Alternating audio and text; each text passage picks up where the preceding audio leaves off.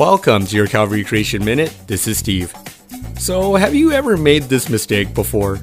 During a previous renovation, I kept some old studs to reuse for future projects, but when I cut into them months later, I ended up chipping my new saw blade because I had forgotten to pull out the old nails. As many of you know, most saw blades have a difficult time cutting through hard metal rather than softer wood. This is the same rationale geologists use to explain the erosion of softer and harder rock.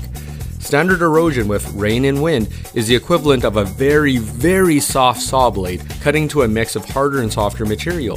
Secular geologists will say that that's why softer rocks will end up eroding more than harder ones, especially after millions of years of this type of erosion. But what happens if that doesn't hold true in all landforms? The unique and enigmatic landforms I'm referring to are what geomorphologists call planation surfaces. The main characteristic of these planation surfaces is that they're amazingly flat and they're found all over the world. And more enigmatically, they're no longer forming today. These landforms are composed of both hard and soft sedimentary layers, but have been equally eroded flat.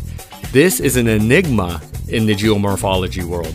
Michael Summerfield of the University of Edinburgh complains, quote, "The existence of planation surfaces is asserted by most hosts of writers, yet few attempt any serious explanation of their development.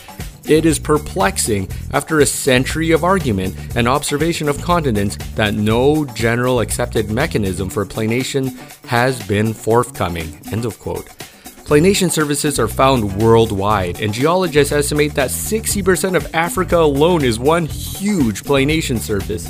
There's even a large planation surface in Cypress Hills, which is located southeast of Alberta and southwest Saskatchewan. However, even though they represent a large portion of geologic history, planation surfaces are not found forming today. Despite this enigmatic nature of planation surfaces, there is no debate how they're formed, which is by running water. However, secular geologists have trouble figuring out how vast amounts of fast-moving water could have naturally created these continent-wide structures. And they're also worldwide, but only found in the past and no longer occurring today. Well, you seem like a pretty bright audience, and you've probably guessed the name of this enigmatic event.